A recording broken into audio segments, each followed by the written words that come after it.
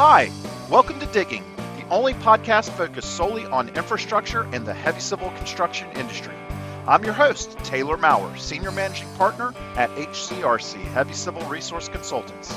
In this podcast, we explore challenges faced in the industry, investigate the effects of politics, the economy, trends, including stories of success and stories of failure.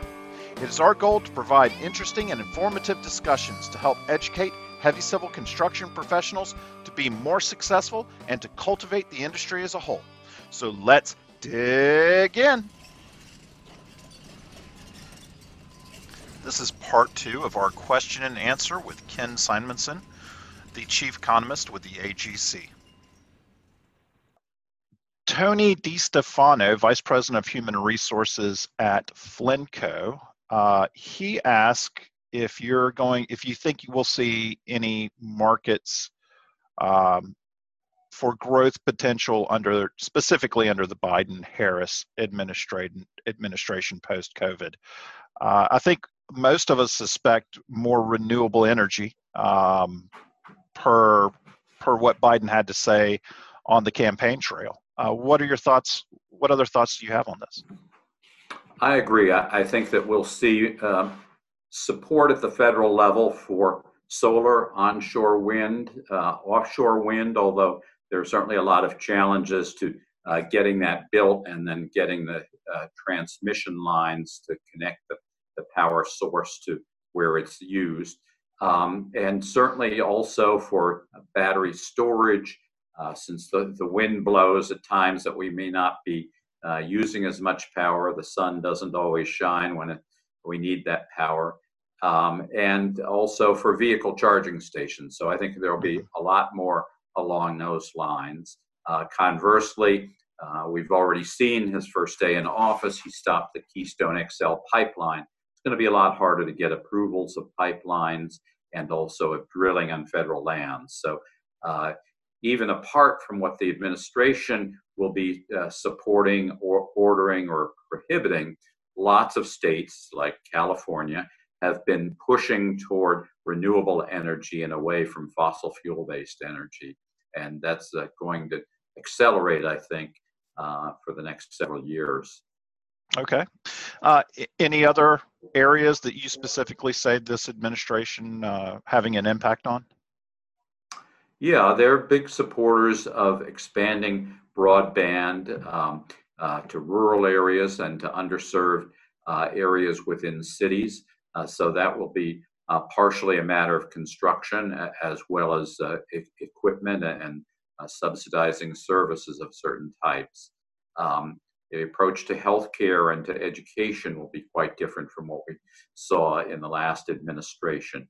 How much federal money that will entail remains to be seen. I think it'll be a combination of federal money being passed on to states, perhaps tax incentives for private developers, but also more investment in science and research that may ultimately lead to different types of construction. Okay. Let's see, Tom Griffith, president of Teichert Energy and Utility Group here in California, asked, what impact do you think COVID-19 and remote working will have specifically on the civil and highway infrastructure industry? Do you think there's going to be, obviously we've seen some changes in regards to safety, but do you think any of that is going to stay in place for the heavy civil highway infrastructure industry or just the construction industry as a whole? Well, a lot of highway and other civil projects naturally allow more spacing of workers than when you're trying to put up an office building that comes right out to the sidewalk line, and you need to have a lot of workers on several floors at once and very close to the public. So probably less project delay associated with that kind of issue. It's not to say that you'll be getting deliveries any faster than someone on a building project. But I think in terms of demand, a couple of the sectors on the heavy and civil side have certainly been negatively affected. transit ridership is down drastically, and it's not clear that that's going to come back. And while President Biden is a fan of transit and certainly the number one fan of Amtrak, not clear that transit systems will continue at the level of investment that we were seeing. And then airports, a huge drop, of course, in passengers and in aircraft operations. So some airports have already canceled or postponed indefinitely the addition of gates and taxiways, maybe even runways. Sure. All right. Brian Evans, Vice President of Operations for Branch Civil, which is a heavy highway contractor based in Roanoke, but serving the Carolinas and Virginia. He asked, with the threat of coronavirus has been reduced to manageable or reasonable levels, much of the population has been vaccinated and herd immunity is upon us. Where might untapped opportunities lie for contractors? So when we get on the other side of this pandemic, what do you think will open up first?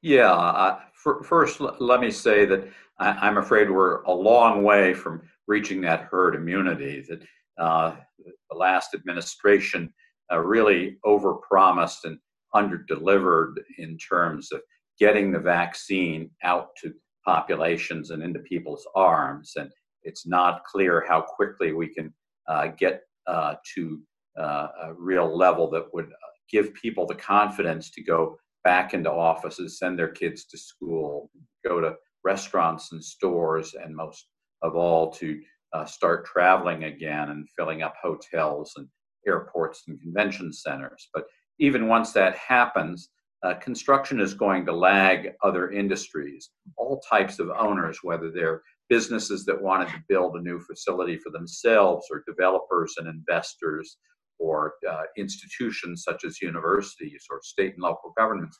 They've all suffered a huge drop in revenues, unbudgeted expenses, and a big question, or maybe it's been answered in the negative, will they still need that facility that they had planned on?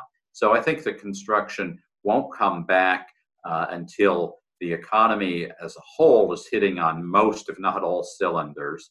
And even then, we will see changes. I already talked about how the population growth has slowed down. I don't see that bouncing back, and that means slower growth of demand for construction. Obviously for housing, if you have fewer households being formed, also for schools, for retail, for other consumer services, slower growth of revenue for particularly local governments, but also state governments, and therefore less ability to fund public construction. Second, the shift from retail to e-commerce, that's not going to reverse. So retail will be much more limited to areas where you're getting new subdivisions and need local retail, or stores being converted from one owner to another, or repurposed from retail to, say, distribution facilities. And then healthcare. Hospitals have been badly hurt financially by COVID. While they may be able to charge or get reimbursed somehow for their treatment of COVID patients, they've had to keep away many other patients, certainly the non-elective surgery, the elective surgery patients, emergency rooms. And so I think, and people may be more fearful to go to hospitals and certainly to nursing homes. And yet we're going to have more older people, more people, unfortunately, with lingering symptoms related to COVID. And so new kinds of healthcare facilities will emerge. And then finally, in the office area, a lot of office remodeling and reconstruction for some time. But after that, are we going to go back to suburban office parks? Are we going to permanently have more people working from home and perhaps going to a co-working space when they need full office support facilities? Right. Okay. Brian also asked, due to the pandemic-related recession, survey data is showing that construction labor demands have decreased over the course of the last year, but the industry is still facing challenges identifying and hiring qualified candidates. Why is this? Well, it's been a chronic problem for decades that construction no longer has the favorable image that it once did, particularly for kids who really weren't oriented toward college. It's possible that now more people will say, wait a minute, I'd rather have somebody working outdoors where it's easier to have distancing and where we know there's always going to be demand for construction than to spend years in a college environment, which may not be so safe. It's certainly going to be expensive, and then go to an office job or go back to working from home. People will decide that career in construction offers not just the great opportunities that we've always tried to let folks know about, but is a safer choice for now than going into an office, let alone a restaurant or other crowded space. But I know some people think because of the job losses in construction, it should be easier to find workers, but many of those workers may not be in the right location, the right skill set, or they may not be ready to go back into the workforce, either because they've had coronavirus or they have someone in the family who they have to take care of. And so I wouldn't assume that it's going to be easier in the near future to find workers. Okay. And that kind of touches on a question I had for you, Ken, which is, over the last 20 years, how has immigration policy affected the labor force for the construction market? It's no secret that many laborers are immigrants. And I'm very interested to know what you've seen and what your thoughts are on that. Yeah, we started to see a change when the global financial crisis hit in 2008, or maybe a little bit before, when housing went from a boom market to a bust beginning around 2006, that particularly on home building, that immigrant labor had been a large part of that workforce. Around that time also, the Mexican economy strengthened, and so the immigrant labor had been predominantly from Mexico. Many of them returned to Mexico because of a lack of opportunity here and perhaps more opportunity at home. And that never really reversed last decade. At the same time, we saw quite a tightening of immigration policy.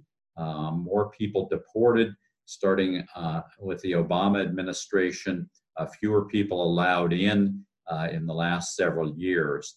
And so construction has not been able to tap immigrant labor nearly as much as they had before. Now, the Biden administration, one of the many ways that we expect to see changes in policy is to be more welcoming to immigrants. And so we'll see if that opens the door to more people from foreign countries working in construction, but it will take time to see that. Okay. Shane Aherns, Senior Project Manager with Pasado Construction in Central Texas, asked, do you see any end in sight to the current quantitative easing policy used by the federal government? If so, how would that affect federal dollars spent on construction, and how much longer can this policy last? Well, for now, the Federal Reserve has made it very clear that they plan to be accommodative, as they call it, and keep interest rates low for an indefinite period of time. They recognize that this is not the time to make credit harder to find or make it more expensive to pay off loans. And the newly appointed, soon to be confirmed Treasury Secretary Janet Yellen, of course, she was the previous chair of the Fed, and I think that she'll have quite a close working relationship with the current Fed chair, Jerome Powell. So I don't expect to see a change in policy from the Fed or pressure to change that policy coming out of this administration for quite some time. Obviously, if another huge spending package passes, the $1.9 trillion that President Biden has already said he wants, and more to come for infrastructure, that's going to run up the federal debt very substantially. It's already running at close to record levels as a percent of GDP.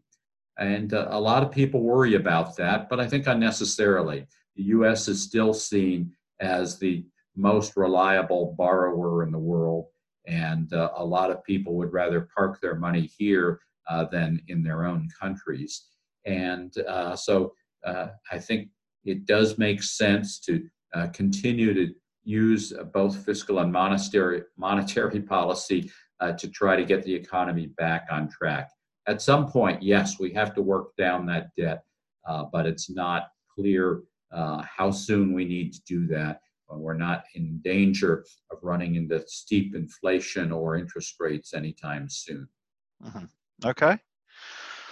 Shane also asked, do you see the new administration changing policies toward China? Obviously, we saw Trump get into a tariff battle with China, and I'm interested to know your outlook on that and what it means for the supply chain of some of our critical goods. This is one area that the Biden administration, I think, has been less than clear about what substantive changes they would make. Certainly a change in tone in wanting to work with allies and come up with a common front on many policies in international relations and specifically trade relations among them.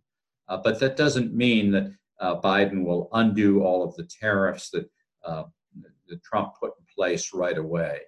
And so, particularly with regard to China, where I think many parties agreed that China has been a bad actor in terms of theft of international property, requiring Chinese ownership of joint ventures, and many other ways that have made China difficult as a market and as a producer to compete with. So while I think some tariffs on other countries may come off pretty quickly, with China it's going to be longer.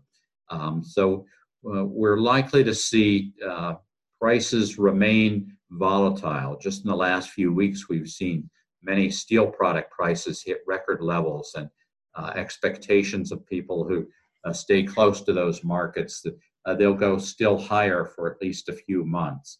Lumber prices have gyrated wildly, even though the tariff on Canadian softwood lumber was effectively cut in half a few months ago. Big rise just in the last few weeks. Copper prices have also rebounded sharply, and diesel fuel prices have gone up gradually but steadily over the last several months, although they're still below year-ago levels. So tariffs are just a piece of what is affecting the price of globally traded or internationally sourced goods.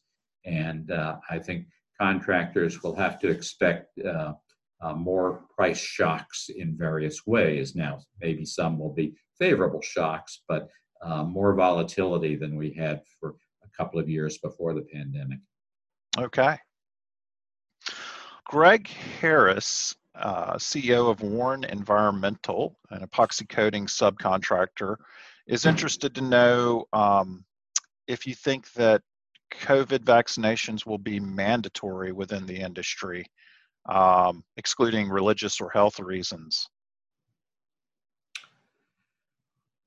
That's a very difficult call for contractors, particularly ones that are using labor from a number of companies. So I think the contractors will be very hesitant to impose those requirements, but they may have owners who say anybody who comes onto this job site has to have been vaccinated. So I don't expect the industry to take the lead on it, but they're certainly sensitive to wanting a healthy workforce and a safe work site. So we're going to see a variety of approaches depending very much on the owner, the state, and to some degree on the construction companies themselves. Well, and I think that required vaccination policy is somewhat already in place in other sectors, like with children going to public schools.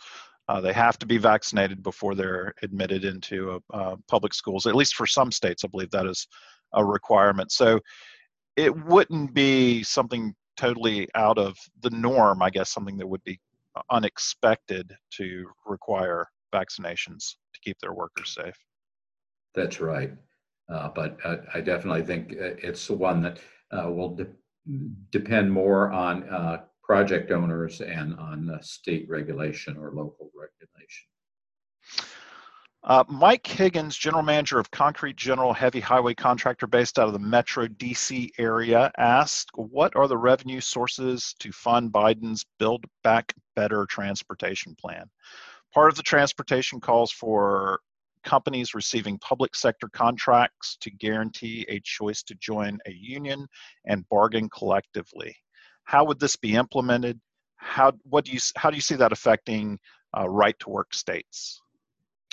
Well, we saw the Obama administration try more than 100 times to put in project labor agreements, and AGC represents both union and open shop contractors, but we have a firm position that this should be something that's negotiated between each project owner and the construction firm. It should not be mandated at the federal level. I think that those disagreements are likely to resurface, but how it turns out remains to be seen. He also asked, do you think we'll see higher goals for minorities in the public sector? I would expect that. I don't think that I've heard that enunciated yet by the Biden administration. Okay. Alan Cahill, president of Blythe Construction, part of the Eurovia Group, a civil contractor serving the Carolinas, says a large sector of our business has always been with large private clients who are in the entertainment industry, hotels, theme parks. COVID has greatly impacted this sector. How do you see it changing in the future? You already touched on hotels. What about recreation, theme parks, and other things like that post-pandemic? Those sectors, of course, have been tremendously hard hit. Theme parks and theaters, both movie theaters and stage theaters and concert venues have been completely shut down for almost a year in many cases, and don't have any quick prospects of reopening. So I think a lot of those places are never going to reopen under their current ownership. That means properties that will be available for other businesses that might have wanted to build their own will instead think about taking over a vacant property. So I expect that new construction of those kinds of facilities is going to lag many other types of construction. Okay. We'll touch on one more question from Bill Duguay, a former president of J.D. Abrams. He asked, yesterday, President-elect Biden, and this was a few days since I got this question a few days ago, but President Biden-elect has included in his COVID relief plan a plan to raise national minimum wage to $15 an hour. In many states, that is well above Davis-Bacon wages for multiple craft positions. Our industry is locked into long-term fixed-price contracts, many of which are for public owners. This change could have a significant impact on the cost of construction. What do you see with kind of navigating that and getting through that? I think this will be very contentious in Congress, so it's not clear that it will pass. If it does, I think that $15 goal will either be scaled back sharply or phased in over a period of several years. But nevertheless, it's going to have a differential impact. The prevailing wage is much lower in about half the states, or let's say the prevailing wage has been at or close to the federal minimum wage of $7.25 states. This is 25 cents in nearly half the states.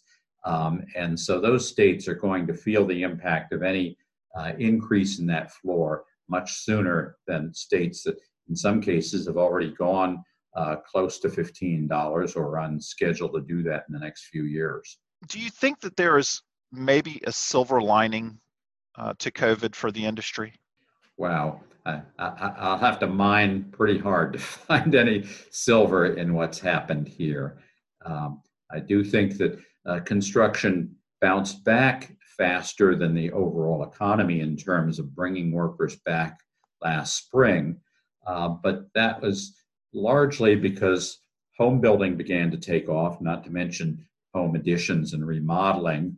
And the non-residential construction firms were very quick to make use of Paycheck Protection Program loans. But that loan money has run out. There is another round of PPP funds available now or very soon.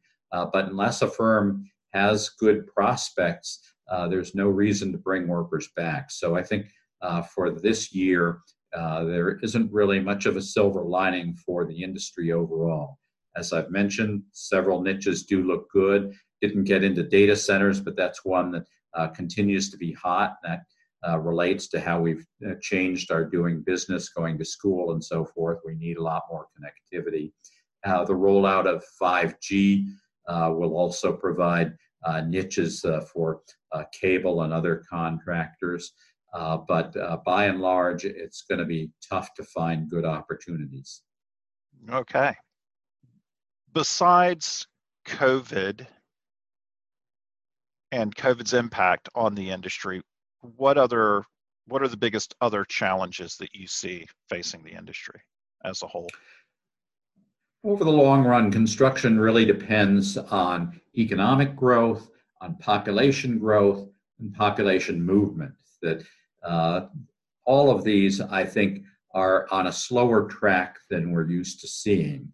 And we also have now a growing overhang of unoccupied structures or ones that need to be repurposed. So I think for the next few years, new construction is really going to lag other parts of the economy.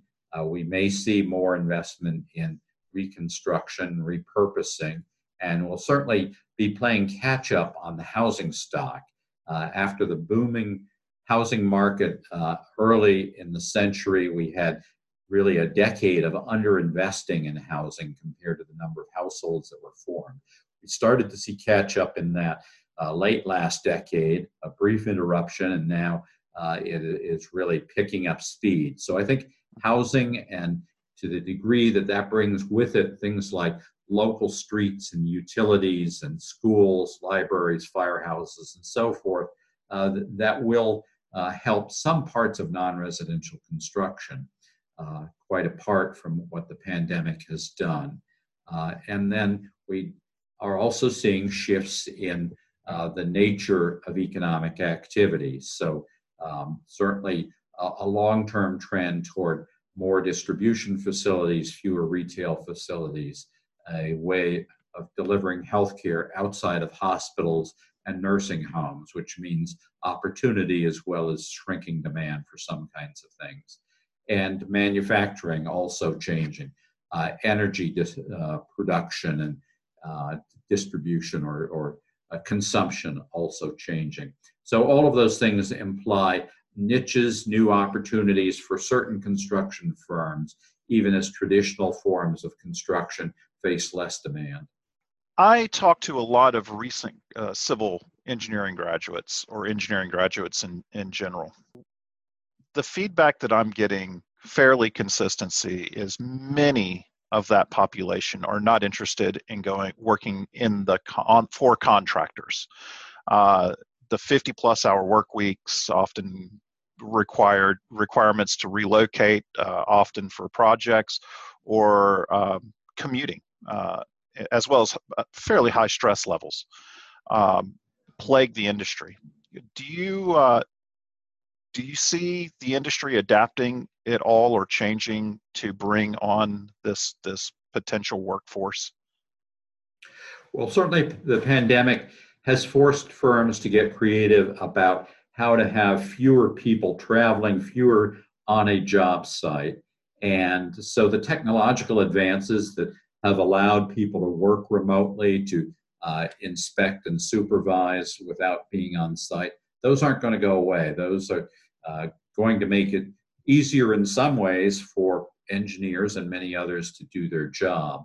But I think also the fact that construction does pay well, it does have advancement opportunities that aren't available in every industry, that those are strengths. And then the fact that you can take pride in a finished project, whether it's an iconic building, a bridge or highway or other public works, I think that's always been something of a draw, and I think will continue to attract some people to civil and structural engineering jobs. Sure. Ken, I'd like just to kind of wrap this up by asking you, for those that aren't involved in the AGC, local chapters, can you tell us about what people can expect in regards to what they get from involvement with AGC, and tell us also about your newsletter, both which will have links in our podcast for, so that people have direct access to that. Sure. AGC of America is based in Arlington, Virginia. We have a staff of 65 people that cover the range of federal policy issues, whether it's Congress or the regulatory and executive branch agencies. And so we're a great resource for companies that need to know what's likely to happen in terms of legislation and presidential actions, regulations, whether it's safety, health, environment, water and land use, and so forth. And we work through a network of 88 chapters. All of our 27,000 plus member companies belong to one of those local and state chapters. Some are focused on highway and heavy and infrastructure construction. Some are vertical building chapters, and some cover the whole sweep. Some cover a whole state. Some of the building chapters just a part of the state. So whatever a company's needs are, or what kind of contractors it needs to connect to, an AGC chapter, I think, is a great place to get involved. And those chapters, they handle the same kinds of policy items that I ticked off at the federal level. They do that at the state and local level, but they also provide a lot of training opportunities, just as AGC of America, a lot of skill development, and a lot of ways of networking in person, or these days by Zoom and so forth. And then you asked me to mention my Data Digest. That's my weekly one-page summary of economic news relevant to construction. And it goes to currently more than 50,000 readers. So I'm glad to add anybody on this podcast to that list. They can contact you or get to me directly at ken.simonson@agc.org. Fantastic. We'll include that as well, where we're posting the podcast so that people can access that. Ken, thank you so much for providing time and insight as to what's going on in the industry, these very interesting times in the industry. We would love to connect with you, say in 2 or 4 years. I have a feeling you may be retired, but I don't think you'll be not paying attention to what's going on. So we would love your insight as we progress here in the future. But I can't thank you enough for coming on and being a part of this and providing excellent feedback for the industry. Thank you so much, Ken. You're welcome, and good luck to you and all of your listeners. All right. Thank you, sir. Have a great day. You too. Bye-bye. Bye. Thanks for listening. We hope you found this episode of Digging interesting. I will ask just one thing of you. If you liked this podcast, please subscribe and share it with your friends and colleagues. We welcome your feedback and ideas for future podcasts and guests. To connect with us, please email me at taylorm@hcrc.us. We want to thank everyone who contributes to the making of Digging, including Lucas West on sound design, Josh Roberts for the kick-ass music, and our clients for making it possible for us to fund this idea and make it a reality. And one last plug. If you're in need of exceptional talent capture in the heavy civil construction industry, or consultation regarding the future of your career in the industry, please visit www.hcrc.us or contact us at 828-515-4272. Thank you, and we'll see you soon for the next episode of Digging.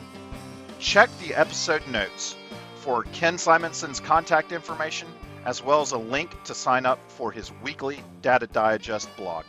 We're also going to include a link for the AGC website there.